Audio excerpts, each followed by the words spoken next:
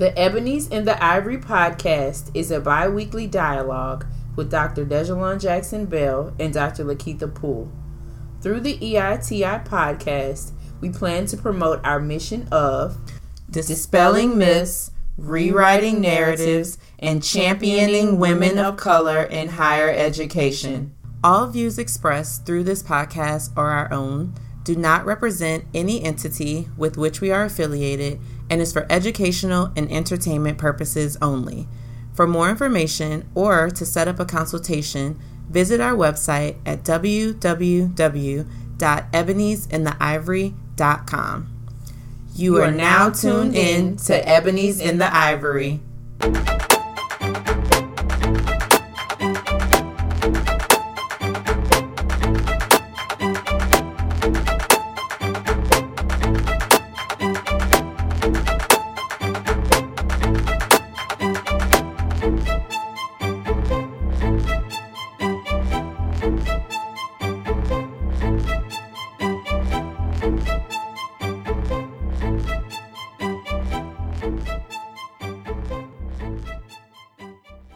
Everybody, welcome back to another episode of the Ebonies in the Ivory podcast. This is one of your two hosts, Dr. Lakeitha Poole, and I have my lovely co-host here with me as well, Dr. Bell. How are you? I'm doing well. Hi, everybody. So we are back with episode 20, which is pretty exciting. It's kind of like a milestone, I feel like. And so, of course, if you are listening, more than likely you have already done this. But if you haven't, make sure before you get through this episode, you hit the subscribe button on SoundCloud or Apple Podcasts, wherever you're listening to us. You can also follow us on social media to keep up with us throughout the month on Instagram or Facebook. We're at Ebonies in the Ivory. And you can also follow us on Twitter at Ebs in the Ivory. And then if you're just looking for a one-stop shop, because that's too many places for you to go, everything is listed on the website at www.eboniesinthe.ivory.com, which is also accessible on the go, GEAUX, you know. And you can catch up with us there. So we are ready to start. All right, guys. So this month, we have a bonus episode. So you guys know when we have a bonus episode, we want to bring someone in outside of Dr. Poole and myself who can give us some real life experiences and share with us their journey. So this month, we have Juterh Nmah, and she is a doctoral candidate at Louisiana State University. She is also our friend. So we don't, she's our friend. But she's going to share with us her journey, academic and career, and just give us all insight into the great things that she's been doing. So I'm just going to quickly read her bio. Juterh Nmah is a regional coordinator with the Louisiana Board of Regents, Louisiana Office of Student Financial Assistance. So in Louisiana, we call that LOSPA. She was previously a professional school counselor in Zachary. She worked with my mom. So my mom is a retired teacher from Zachary. So my mom would come home and be like, "Hey, I saw your friend Juterh. Oh, she's so sweet. She's so nice." So that's an interesting connection there as well. Also in New Orleans, Louisiana. She is originally from Liberia, and she moved to Baton Rouge almost 9 years ago from Atlanta, Georgia, where her family currently resides. Juterh, like we said, is a PhD candidate in the Ed Leadership Research Program at LSU, and she graduated from Georgia State in 2009, the bachelor's in psychology, and with the master's of education in school counseling in 2012. So Juterh was also our cohort member too. So it's real deep. The relationship is real deep. It's real deep. We all got our master's in counseling at the same time. Yeah. And she is passionate about working with economically disadvantaged students and ensuring students receive quality college and career readiness. If you guys know anything about me, college and career readiness is I champion, and it's a big part of what I believe in my belief system. So Juterh and I definitely connect there as well. Her hobbies include volunteering, watching and playing sports. You go, girl. And spending time with family and people listed on Facebook. Spending time with family and friends and interior designing and gardening. So we're just basically going to jump right into it, Juterh. Could you share some insight into your overall academic and career journey? Yes, well, firstly, congrats on episode number 20, and thank you all for having me. And, it's an honor. It's awesome. Yes, I love this. And hello, everyone out there. So my journey goes way back. So I actually, when I graduated high school, my family moved all over the country because my dad actually was a graduate student. So he was a graduate student in mathematics, and he got about 5 degrees. So we moved, literally every degree was a different place, a different state. So when I grew up from New Mexico, went to Oregon, graduated, I was determined I was going to be a dentist. And so I did everything, was in all the clubs. Went to Oregon State my freshman year, did pre-dental school and the pre-dental program. And then when I got into organic chemistry, I was like, okay, this is not what I want to do. And so I actually had to respec. And at that point in time, my family actually moved to Atlanta from Oregon, which is culturally, demographically, night and day, literally. Yeah, definitely. So that was kind of a big change for me, because I didn't grow up around a lot of African American people, because I grew up in New Mexico, which is a lot of Latino people, and then Oregon, a lot of Caucasian people. So it was definitely a cultural shift for me. And so when we moved to Atlanta, I decided to think about what I really wanted to do. I still wasn't really sure, so I continued in the medical field. I got a medical assisting certificate, believe it or not, and then I decided I like helping people, like actually helping people, not just providing a service to them. So I got an associate's degree in psychology from Dallas State College, and then I transferred to Georgia State University, where I actually finished and graduated with my bachelor's degree in 2009. So it's kind of this long, windy journey, kind of not really sure what I wanted to do, changed my major, probably a little bit behind, but still kind of had a better idea.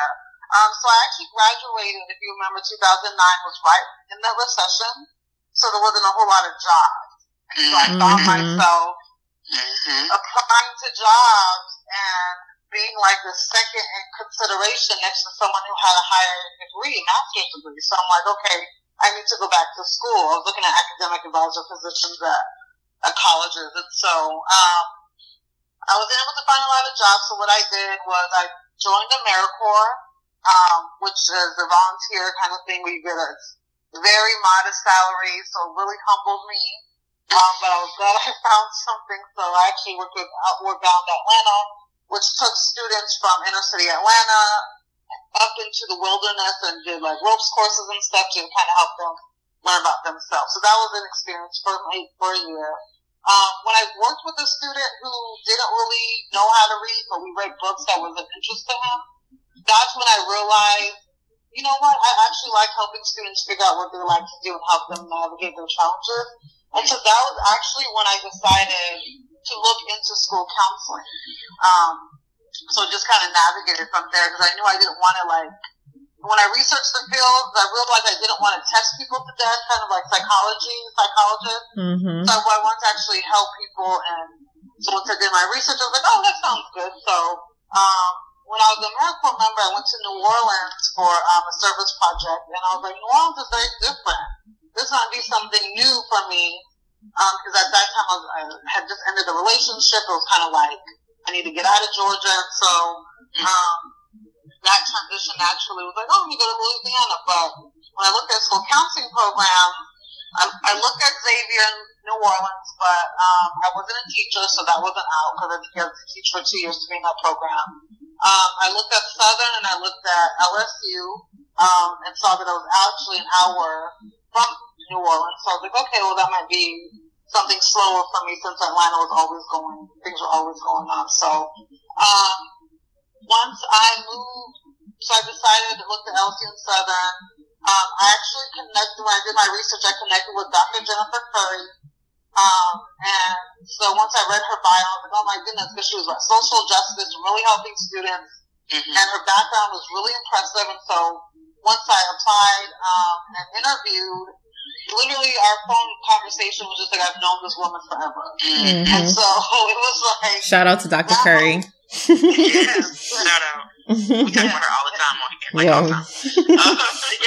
So yes, I am definitely a stan. So she actually was the reason why I came to Baton Rouge and LSU. And so from the moment I literally stepped foot on LSU's campus, it was like a relationship looking back now almost 9 years, it'll be 10 years next year. And it's like, wow. And I'll share a little later how she ended up being my current dissertation chair. But so from then on, I went to the program, got to do a lot of research and presenting, stuff like that. And so once before I graduated, I was offered a position with the Recovery School District in New Orleans. And so it was something that I was just like thankful I had, because you were applying for different jobs, and you know, at that time it was still recovering from the recession, so it wasn't really like full jobs. It was just kind of, so I took that. I was a K-8 counselor in New Orleans. So I actually got to live in New Orleans, which I was really excited about. And thankfully, I had some friends like Lakeitha, who was from there, so she was able to help me. Her mom was really great instrumental to help me kind of navigate and get around as well. And so I was thankful I actually got to be a school counselor. Like what I learned with the obstacle model, I didn't have to do any testing or any, registering or anything like that. It was strictly counseling, and planned an 8th grade trip to Atlanta and Alabama, HBCUs and PWIs for my 8th grade students. So that was really exciting. Then the school closed, was taken over by charter. And so, the principal was kind of looking for another job, and I was like, okay, where do I go from here? And I actually didn't mention, but one of my internship was actually at Zachary High School, and so my internship supervisor was actually being promoted to another position, and so she actually called. So thank God for that. So that was how I ended up being at Zachary, or returning to Zachary, and was a counselor there. And Zachary loops, so we stay with the same students until they graduate. So, fortunately, I had interacted with these students while I was an intern, and so, it was kind of like coming full circle. So I actually got to see them graduate, help them graduate, and then I was like, you know what? I need something different, right? I need to kind of grow. I always love challenges, and so at that time, my kids had graduated, and I served on the White House Convening Committee, and served on the committee for Law School's Advisory Committee. So I met Dr. Tarika Cobb, who is now my supervisor. She called me, and there was a spot open, and so I ended up working where I am now. And so it's, I wanted to work into policy, and I told myself by the age of 35, I'm going to work for the state, but ended up being by 30. So, it was like, yes, all praise them, because honestly, like, I at that time knew it was time for me to move, right, when the opportunity came. And so I've been here now, I've grown so much, and I was like, you know what, okay, now that I kind of got settled free, I want to go back to school. And so, I talked to you both, about what I wanted to do, because the good thing about having the friendships that we have and the relationships that we built during our master's program is that, it's like we were all in that together. So, like, we were all going to school for the most of us, all of us went back to school. And so we could all learn from each other. And so it was like mentors to be able to say, yeah, you can do it. And I work full time. I travel a lot for work. And so they're like, yeah, you can do it. I did it full time. I went to LSU's higher program. Like, you could do it. So that was very instrumental in getting back. So fast forward, I'm in my third year. I'm in the data collection phase of my dissertation. My goal is to defend in December, but to be degree only in the spring and basically walk in May. So, so I know that was like extremely lengthy. So thanks for your patience, but yeah, it was like, I'm a planner, I'm a perfectionist, so it really did take me different directions. So, so that's how I got to where I am now. First of all, goals. Okay, hashtag goals. Yeah. Goals. And I think your journey is just amazing that even though, and it reminds me of mine as well, like even though you didn't necessarily know, you wanted to help people and you kind of figured it out as you went, but you kind of like remained dedicated, like, you know, to like your core values, right? So like you knew that you wanted to help people, like you knew that you wanted to do it in the most efficient and effective way possible, and that looked like, you know, getting a terminal degree, right? So that you could do it at the highest level. So our goals. I'm in company of goals, so they're just emanating everywhere. But, you know, really, you know, just sharing that, like, how you got to where you are. I think it's very important for us to hear, for our listeners to hear, because everybody's story looks different. Dr. Kubu and I, we, you know, kind of wrote together and did all that, but our before stories are very different. And everybody's story is different. So we always say representation matters.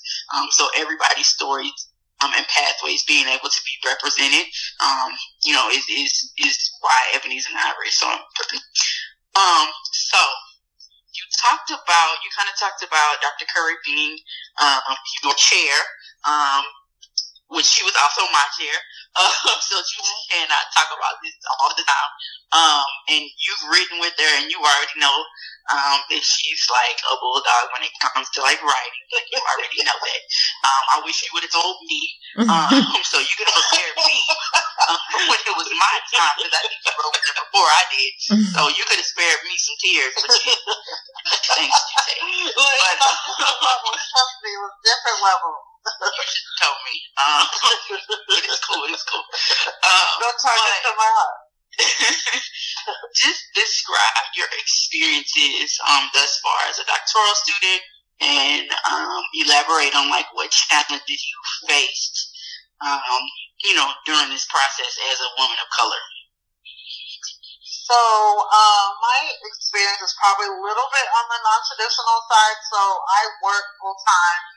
I travel a lot for work. So, thankfully, after meeting with Dr. Roland Mitchell, he was like, okay, you can do it. And I said, well, we travel a lot for work, like literally almost a different city every day. And so he was like, you know, we could do it, we'll work with you. And it was really in God's time. That was a perfect time, because had I waited a year, it would be a completely different story. But, so I knew time management was essential.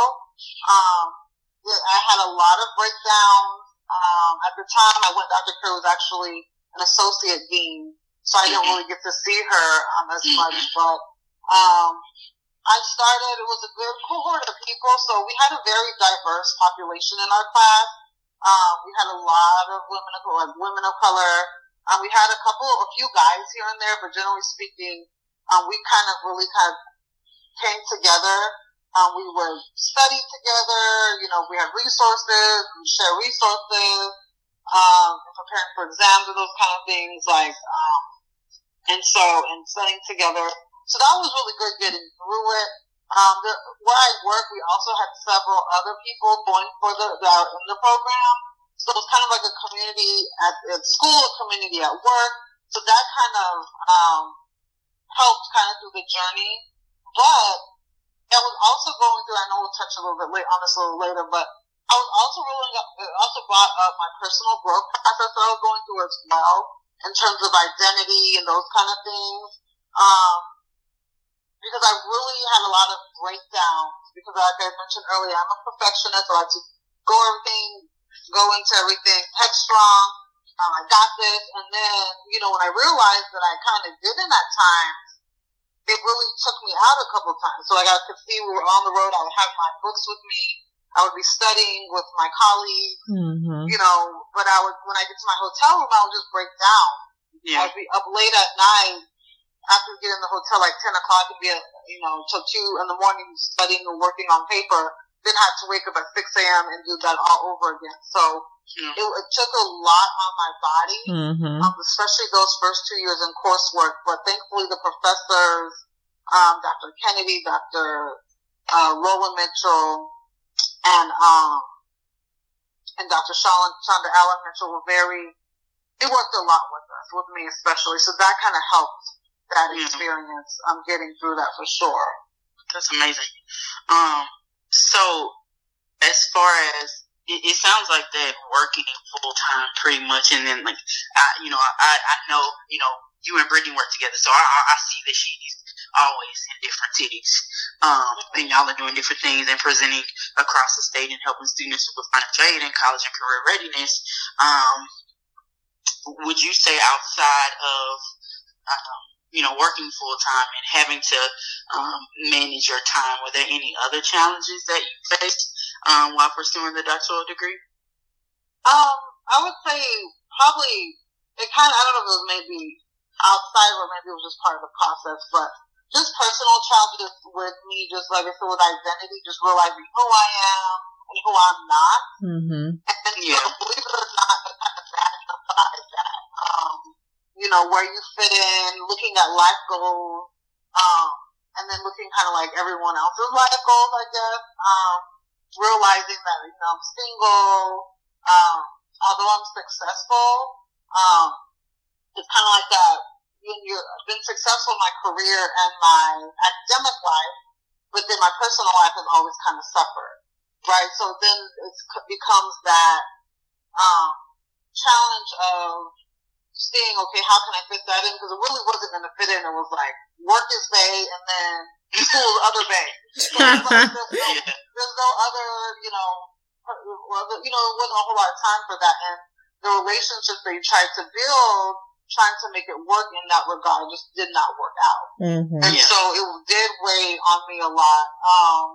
And so managing all of that, like I had, breakdowns, when we would meet up regularly, a regular meeting like every 6 months, but when we would meet up, we would be able, it was a lot. So I'd be able to share with you guys, and you guys would be able to help me kind of get through those processes. So, it was definitely a personal challenge for me. I would say over these last few years, I've grown a lot.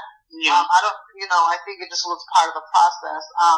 It was difficult because, selecting my advisor, initially I didn't have Dr. Curry, I had another advisor, and I felt kind of like a number.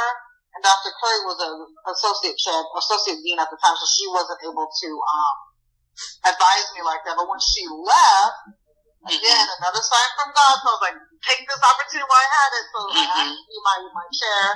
And so as soon as she became my chair, like the path became clear. Yes. To where I was going to go actually talking to Deja Long. She told me she had her, and she was tough. So I saw parts of it, but I didn't see as much as I have seen in this regard. And so when I talked to Deja Long, and she told me, you're gonna have a lot of tears, and I'm already kind of an emotional person anyway. I don't do well when I get really stressed, and so I was like, okay, what am I? But she's just very structured, so you had other people whose chairs were a little more lax, and so you're almost kind of jealous, like, well, hey, like, you gotta take your stuff home, and I gotta stay, and you almost felt like, I wouldn't say you were being punished, but it was just kind of like, you felt like you were held to a higher standard than some of my friends, some of their chairs held them to. And it's no shade towards them because everybody's different. I knew ultimately, it was going to prepare me well because I knew Dr. Curry for a long time. Dejan obviously turned out very, very well. So I knew I was going to be in good hands. I would, share a lot of tears in the process, but I knew it was going to be for good. So, but yes, that was a very hard thing, putting your heart into everything and then not knowing whether or not it's going to be like your best. Being a perfectionist, that was something. Yeah, exactly. But it was like when I set a goal on something, I was able to make it work. So thankfully, like that's when I started getting into the actual process doing my general exam.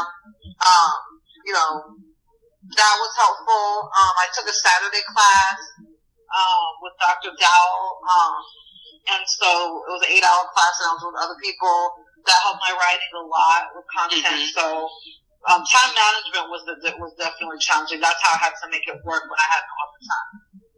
So you kind of made a great segue into what I was going to ask you next is, now that you're here, you passed generals, you've, submitted your proposal, you defended your proposal and all of that, now you're a candidate. Just how has the dissertation process, the thinking around that, the writing around that, how have you managed to stay afloat, during this particular process? Because we always say, going to classes, it's difficult to an extent, but the dissertation that's like the meat and potatoes of it all, and that's when you really have to face some things. And yourself, you got to face yourself. Yeah, absolutely. That's when you have to face yourself. Like, that is what calls out. So how have you been able to stay afloat, and what have you done, during this last year, writing and collecting data and writing your lit review and all of that and defending, how have you been successful in that?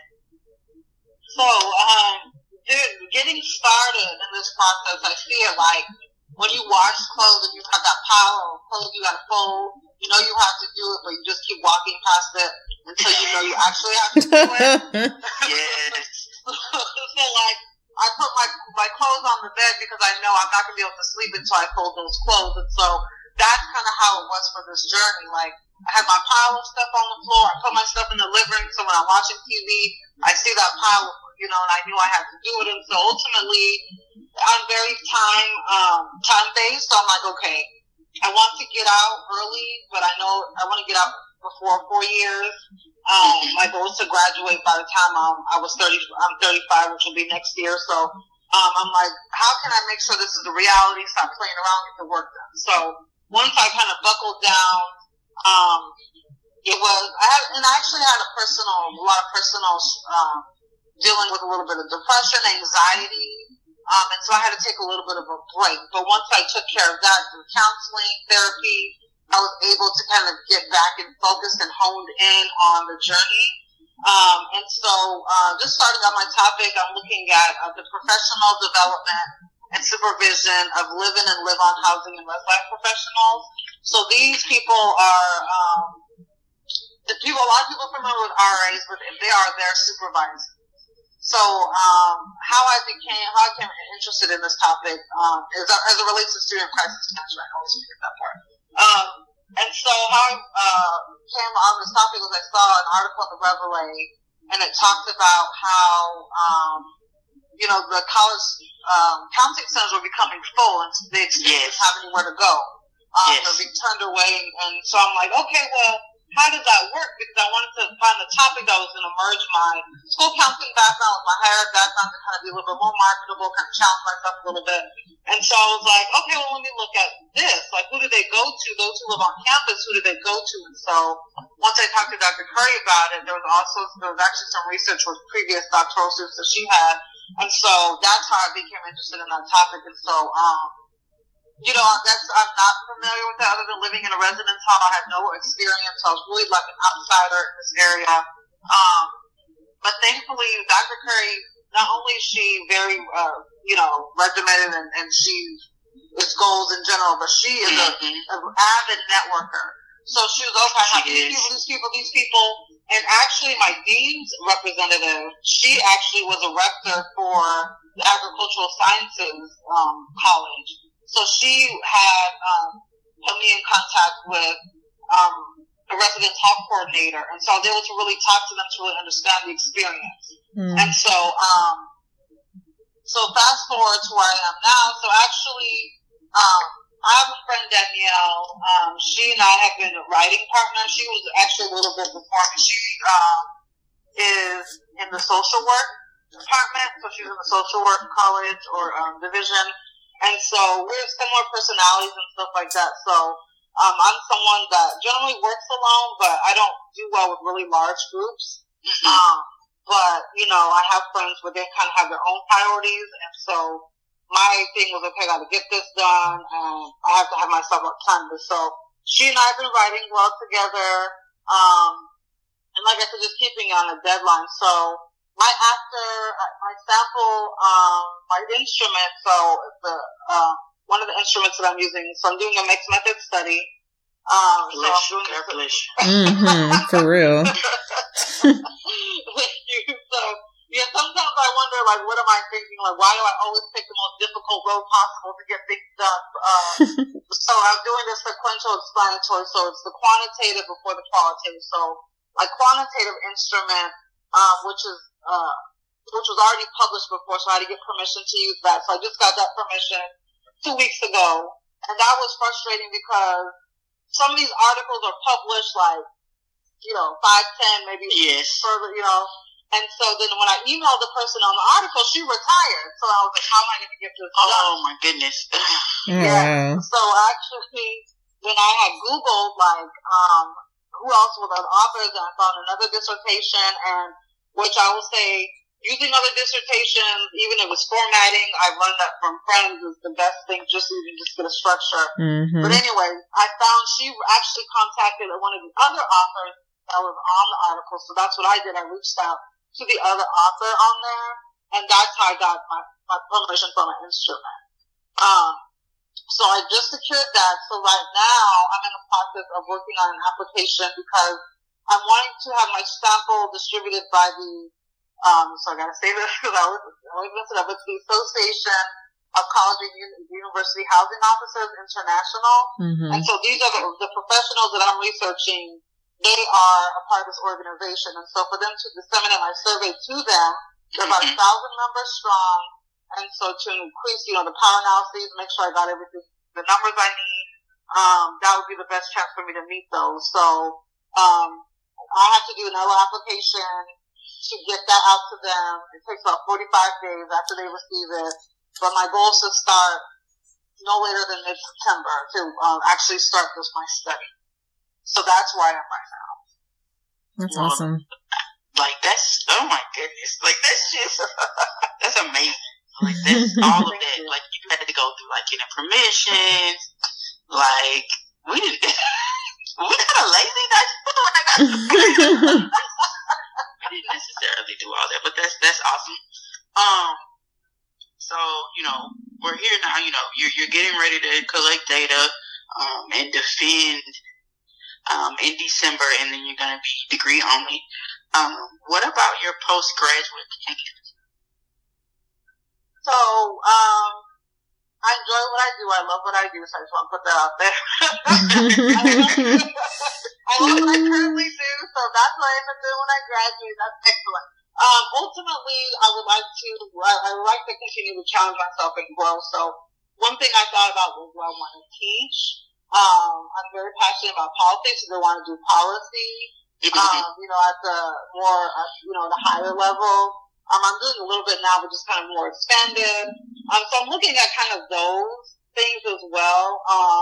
My dad is a math professor. He's at Morehouse College, and so, and then I have a sister who is a medical doctor, so it's like that I would be kind of like the third in line, I guess, so to speak. So I want to teach because I feel like that would be the natural thing. I've always kind of followed my dad. Even though my dad has 4 girls, I'm kind of like the daddy's girl, so I feel like I would kind of fall in that line. I love, I'm introverted, but I like teaching. I like and you have teaching experience. Yeah, I did. I co-taught actually with Dr. Poole, and I followed in Dr. Bell's steps, and I did co-teaching with Dr. Cesar for his group class, and I did some previously with Dr. Curry. So yeah, so I enjoyed it. When students are passionate about the topics that I'm passionate about, it makes me, want to help them even more. And I also want to be going back to touching on the women of color. Like, I was reading some research and listened to, some of the research that you guys were talking about during the podcast. And so, like, there's not a lot of, advisors for women of color. And even just minorities in general, when you're looking at being in that field, as far as the mentoring, there's not a whole lot there for them. And so that's part of why I want to actually go into teaching versus maybe administrative, is because to be able to actually be that person I want for me. I was thankful. I think it's very rare to have someone who is your master's chair follow you to be your dissertation chair. I'm very thankful for that, and I pray that she's around for one more semester so I can get this done. person, like be who you wanted to be when you were younger. I think there's a quote, probably butchered it, but I want to be that for someone else too. So those are kind of the things I'm looking at as far as postgraduate plans. Mm-hmm. It reminds me of what our forever First Lady so eloquently stated. To summarize, it's our responsibility as women of color, as Black women, to achieve and then come back and set the stage and pull up chairs to the table. It's our birthright and it's our responsibility. So, I love to hear that we're all in alignment in that sense, and that, we all realize that it's bigger than us, and whatever we've accomplished, it's to help the next generation. So, snaps to you bringing that to the forefront. So what advice would you have for our listeners, our Ebonies, in reference to, just pursuing a doctoral degree and how to survive? Survival guide. I think you just have to, I know I have a friend who I know is considering it, and I would say she's a single woman, she has a family at home, and she works beyond full time, as we say. And so it's really just doing really what there's not really a time limit, I would say. I think everyone feels like there's like this rush, you have to get it done, or do what you're passionate about. You may not know exactly what direction you want to go into, but take that time and figure it out, because you do have people who, I'm sure you may have had some of y'all had in your program, the ABDs, right? They get through the coursework, they do the general exams, and they just kind of like, okay, that's it. And so you have to have that passion to feel you further beyond just, you don't want to be an ABD of a dissertation and for a significant period of time. You don't want to take 7 years unless your life journey makes you take 7 years, right? There's nothing wrong with taking 7 years, but I know for me it's financial, right? So look at your finances. Speak to mentors. Speak to people that you who've gone through the process. This is an excellent platform. I believe I'm just so proud of y'all for having this, because I wish I had this when determining that, but thankfully I have y'all in the flesh to kind of help you guide me through this process. But finding resources like this and social media, reaching out to mentors on your campus, you may not even know who they are. You might hear about their journey and be like, oh, I want to reach out to them and see, because they may be like you and can guide you through it. So in short, take your time really thinking what your passions are, because that passion is what's going to take you through the program when it burns out or when you get frustrated. Knowing what that, and that is, I want to help students find a way to post-secondary. I want to help academically disadvantaged students find a way to pay for school. And then also seeing what scholarships you can find out there. I know, like, Dejan told me about the tuition award. Like, had I not talked to her, I probably wouldn't have found that out. So, my school was paid for a couple of years, and then, just finding different opportunities that you may not hear from the university. So doing your research also is key, because you may think you want to go in one direction, and then you realize your passions take you elsewhere, and you don't want to be 2 years in and be like, I don't want to do this anymore. So there's no rush. I don't think I'm more time-based, so I know it's kind of like, okay, why are you saying that, but yours, But it's really what works for you, what works for your timeline. I know some people are like, wow, I wish I was single and could kind of do your own thing, and I don't have to, I'm married, so I don't know if I can go back and do it with a child, and, but it's like, if that's what your goals are, find a way to make it even your part-time, and it takes 7 years. Preach. Just do make sure you don't let go of that life goal because, of your, more important obligations. Yeah. I love everything that you said. Same. It basically sums up, why we do what we do. And like you said, you wish that you had that we wish we would have had, the tribe that, we've tried to, create, but, our goal is to demystify the process as best we can, because there are few and far between, mentors for women of color. And you just, the kind of fear of, I don't know, what this looks like, and I don't really know how to navigate this. You might be the first person, or even if you're not the first person, we always say your experience is going to be different from anybody else's in your family. So, when we, are able to have people like you on the show that can share, your journey and the ebbs and the flows and the zigzags and it's versus like the straight line. We just appreciate that, and I'm sure our listeners appreciate it too, because you're giving us, a different side. So we definitely appreciate you sharing your story with us. We're gonna go on break for a second, and then we're gonna come back and talk about our culture corner, which you touched on already. July's about to be over, but it's Minority Mental Health Awareness Month. And we kind of touched on in our last podcast, which you brought up some great things, that we're going to talk about as far as depression and anxiety and how that looks for graduate students of color. And then the, college campuses not being able to adequately serve students and students of color and dealing with stigmas and all that good stuff. So, we're going to talk about that when we come back from our break.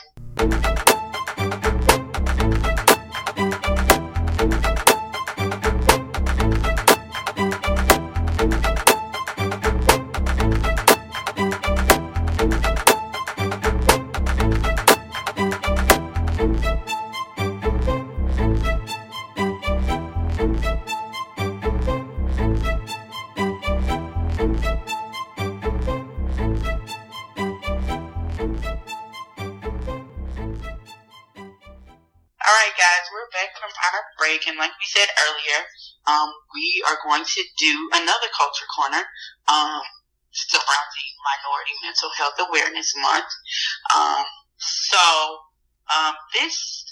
This podcast, we're talking about the mental health challenges of students of color. So I did some research, and I've kind of pulled some stats from two different articles. One is from the Council of Graduate Studies, and the article was entitled A Pressing Issue, Mental Wellness of Graduate Students. The other is from an article by Lipson et al., and it's entitled Mental Health Disparities Among College Students of Color. So basically, amongst those two articles, we know that the prevalence of mental health challenges among PhD students is higher than that of the highly educated general population, and much higher than the general population. The Council of Graduate Studies did a pressing issue survey, and they found that 63 of their respondents strongly agreed that current graduate students struggle to maintain mental health awareness more than students from 5 years ago. That number or that, that has increased. Only 10% of respondents disagreed with the statement. However, with the heightened awareness about mental health challenges among graduate students, deans that serve graduate populations seem to be concerned that, campuses are not currently equipped to handle these challenges. So kind of goes back to what you said, Juterh, when you were doing your research about resident supervisors and residence halls and where students are going, because there isn't just enough space in college counseling offices. And it's funny because this morning we were all talking about the episode of Grownish.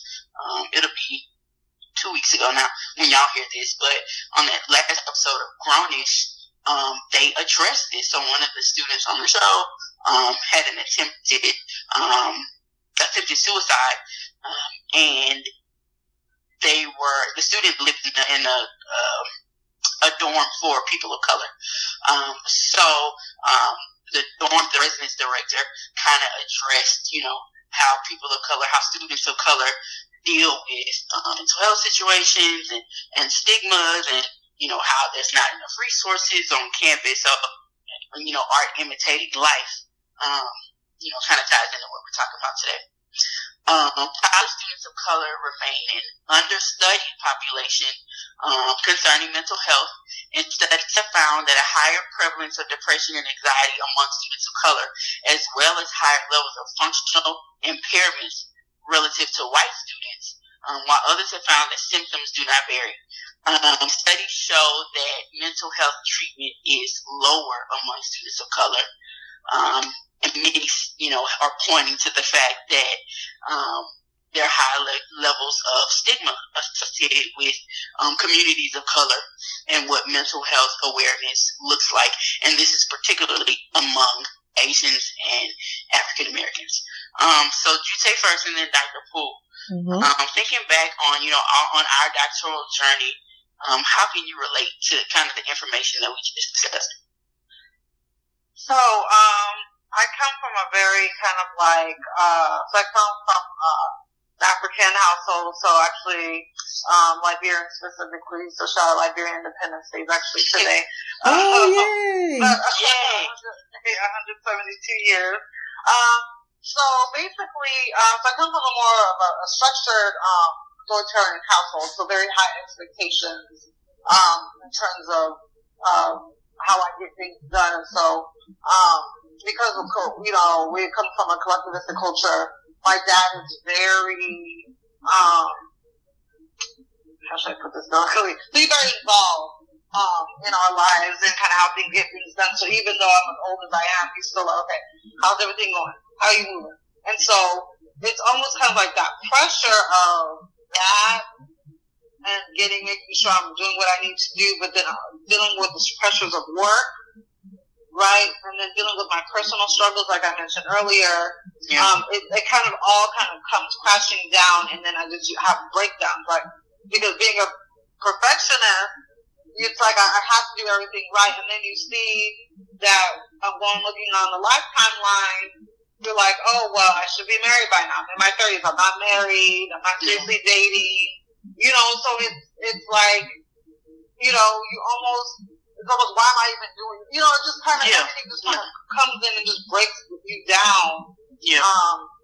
And so I struggled a lot with that. And so, dealing with, like, because you come from the Liberian household, or I grew up in a Liberian household, you do what your parents say. So it's like I'm listening to what my dad is saying and with the journey, but then I'm also trying to find my own voice. So that was kind of like where the identity piece came in, because for so long I've done what my parents have said, right? But then now that I'm in my 30s, I'm like, okay, I may not want to do it that way, right? But then you don't want to be disrespectful by telling your parents, I don't want to do that, right? Yeah. So you try to find your own voice, and so that just self-esteem and just everything, dealing with, I said personal struggles, trying to find out who you are and those kind of things, like that all just came crashing down. So I would say definitely the depression, the anxiety,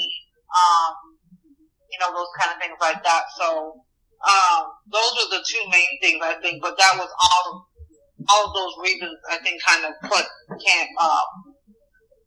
on each other to kind of cause those issues, I believe. Mm-hmm. Dr. Poole, do you want to speak on it? Yeah, I definitely agree with future Dr. Nmah in that, you experience like this like wealth of emotions that even if and we've talked about this on the show, but like even if you've had a parent that's gone through the process of any form of a graduate program, a degree, it's still different for you because you're you. And so, it can be a struggle sometimes to, because most people, if we're honest, like who pursue a PhD, we have a little bit of like perfectionism in us. We have a little bit of overachievement in us, and not in the negative way, but in that we have a plan, we have a goal, we have something that, the reason, cause hopefully nobody's just doing these for fun, cause it's not that fun. But just being able to find, that middle place where you understand yourself better. And I think that's what Juterh was hitting on, is just like, you come on the other side of it by doing what you need to do to take care of you as the person. And sometimes you don't learn that until you have to be like kind of backed into a corner and you notice yourself struggling physically, mentally, emotionally. And it can be hard because, even if you have a cohort, even if you have friends who are in it, nobody is with you in those like weird late night moments. Early for me, it was early in the morning because that's when I would get up and like write. But I would be like, I'm losing my mind. Like, you know, like I would literally be sitting at my kitchen table in the laptop and I'm like, did I go to sleep? Did I wake? Did I not go to sleep? Like, you know, and so you eventually realize that, it takes over. And so kind of reeling it back in and finding your balance, I think is just really important. Cause I know I felt like that. I think not the best advice, but some of the advice that I got about things like that I wasn't necessarily expecting, and trying to prepare myself for this process was that because you're in this like very critical life stage, that's when like, you know, Murphy's Law just kicks in. And so everything else outside of even what you're trying to accomplish is happening. And so Dr. Shonda Allen Mitchell told me that when she was just like, you know, there's going to be a period where literally you're going to feel like your body's shutting down, your immune system's going to shut down, something's going to happen to your car, you're going to have, you know, like it was just like, and I mean, legit, that all happened. So, like car and all for me. So for sure. And so it just, you know, it's one of those things though, again, because it's your journey as much as I know. And my mom didn't get a PhD, but she went to graduate school. And so she understood the intensity of the work. And when stuff started like breaking down, and I would just call her and I'm like, I'm quitting and I'm crying and I'm not a huge crier. So she was like, what is going on? Like, you know, and so I think anybody in my life, like who knew me was just like, oh, what's happening? You know? And so I think just being able to know that that's coming, which is part of why we started Ebony's and Ivory in the first place, is give people sort of the heads up, but also understand as much of, preparation as you can maybe try to do for the process is still just your path to walk, and doing what you can to utilize tools and resources and people to, you know, prepare yourself as best as possible is important. And then also just knowing when to say no and when to hit pause and when to, you know, be like, okay, I'm taking 2 days off from writing because I just can't. And I think those are the ways that you have to kind of think about. You know, when I think about my own journey, the things that I would have maybe done over or done differently would have been like learning that sooner. But again, I had to do it in the way that life presented it to me, and just go with it. I agree with what both of you said. I think that, you know, when you are high achieving in a sense, I think anxiety definitely can rear its ugly head and kind of creep in. And I know, you know, like the pool, you and I, we've had times where, you know, we've broken down, just like you said, Juterh, and we, you know, why are we doing this? You know, I remember like probably staying up like the night before and just like walking around campus trying to get to class, and I'm looking like I feel like I'm in prison. Like everybody else looks like, you know, the birds are chirping for them, and like the sky is blue, and like I'm over here like trying to keep my head above water, and hair falling out, like all of the things, and you know, I'm like, why am I doing this? Like, what, like, how is this going to help me? Like, this is stupid. Like, we've had those moments. And then, you know, when life hits, and then, you know, stress happens, and you have to learn how to manage that. So I think that, you know, the opportunity, for, like I said, anxiety is real, and, you know, depression and just, you know, making sure that we're taking care of our mental health, and understanding that, you know, they can be, you know, it can be something that you might have to deal with, when you're along the doctoral process. So, you know, if you guys don't have anything else, we're going to close. Juterh, do you have anything else that you want to give out or anything? Yeah, I will say no when you need help and utilize those resources. Like, sometimes as a counselor, like, oh, you think you need help, and I did need help. I sought therapy out. I reached out to friends and family. I, you know, obviously didn't give them the full rundown, but I told them, like, yeah, it's tough. So identify your resources that you do have, your friends, that small group that you can really trust as you're going through this process, because you're going to need to tap into those resources when you're going through that. And it's okay. Like, I think that's what, in talking to both of the doctors here, they was like, it's okay to have those times. It's okay. But when it gets to a point where you're like not sleeping or not eating, or it's affecting your life, you need to step back and take a break. And that's what I did. Yeah. I had to take a break, and I wasn't able to be that timeline that I wanted to, but I knew that if I didn't take care of myself, Dr. Curry was very understanding, my work supervisor was very understanding. If I didn't have that time, I don't think I'd be where I am right now. You know, I think I would have just probably okay, I'm going to have to take some years off. So really know your limit, and it's okay to take a step back. Yeah. And know who your resources are. If you need help, seek help for sure. Definitely. We just like the transparency. Like, I absolutely appreciate it so much. Because these are real conversations that need to be had, and everybody's journey isn't going to look the same. I've spoken with other women of color who've gone through the process, and they've had to take breaks, and they've experienced like the death of families and breakups and things like that, and they've had to take breaks, and just things look differently for everybody. So just staying true, I think, along with what you're saying, staying true to who you are and knowing your limitations, I think is so important. So we want to thank you, the future Dr. Nmah.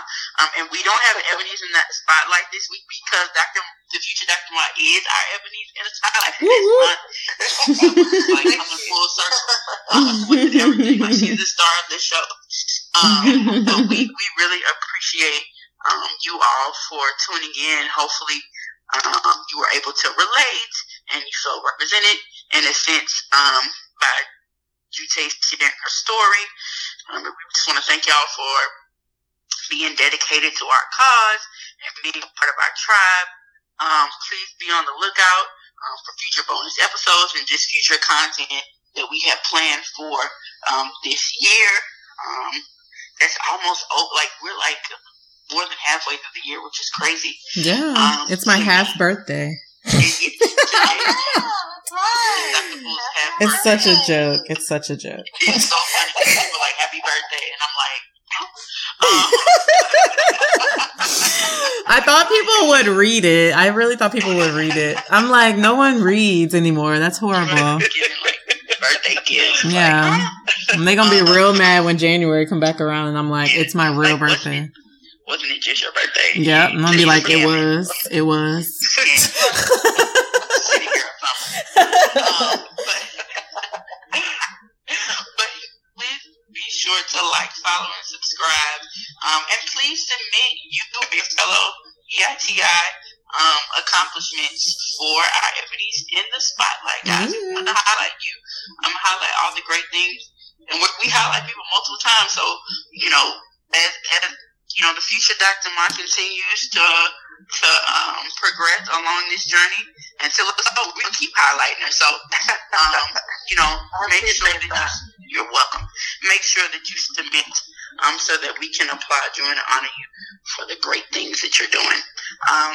And if no one else has anything else, we're gonna end here, and we'll see you guys next time. See you next time. Thank y'all for listening. Thank y'all for having me. Thank you. Thank you. Bye, y'all.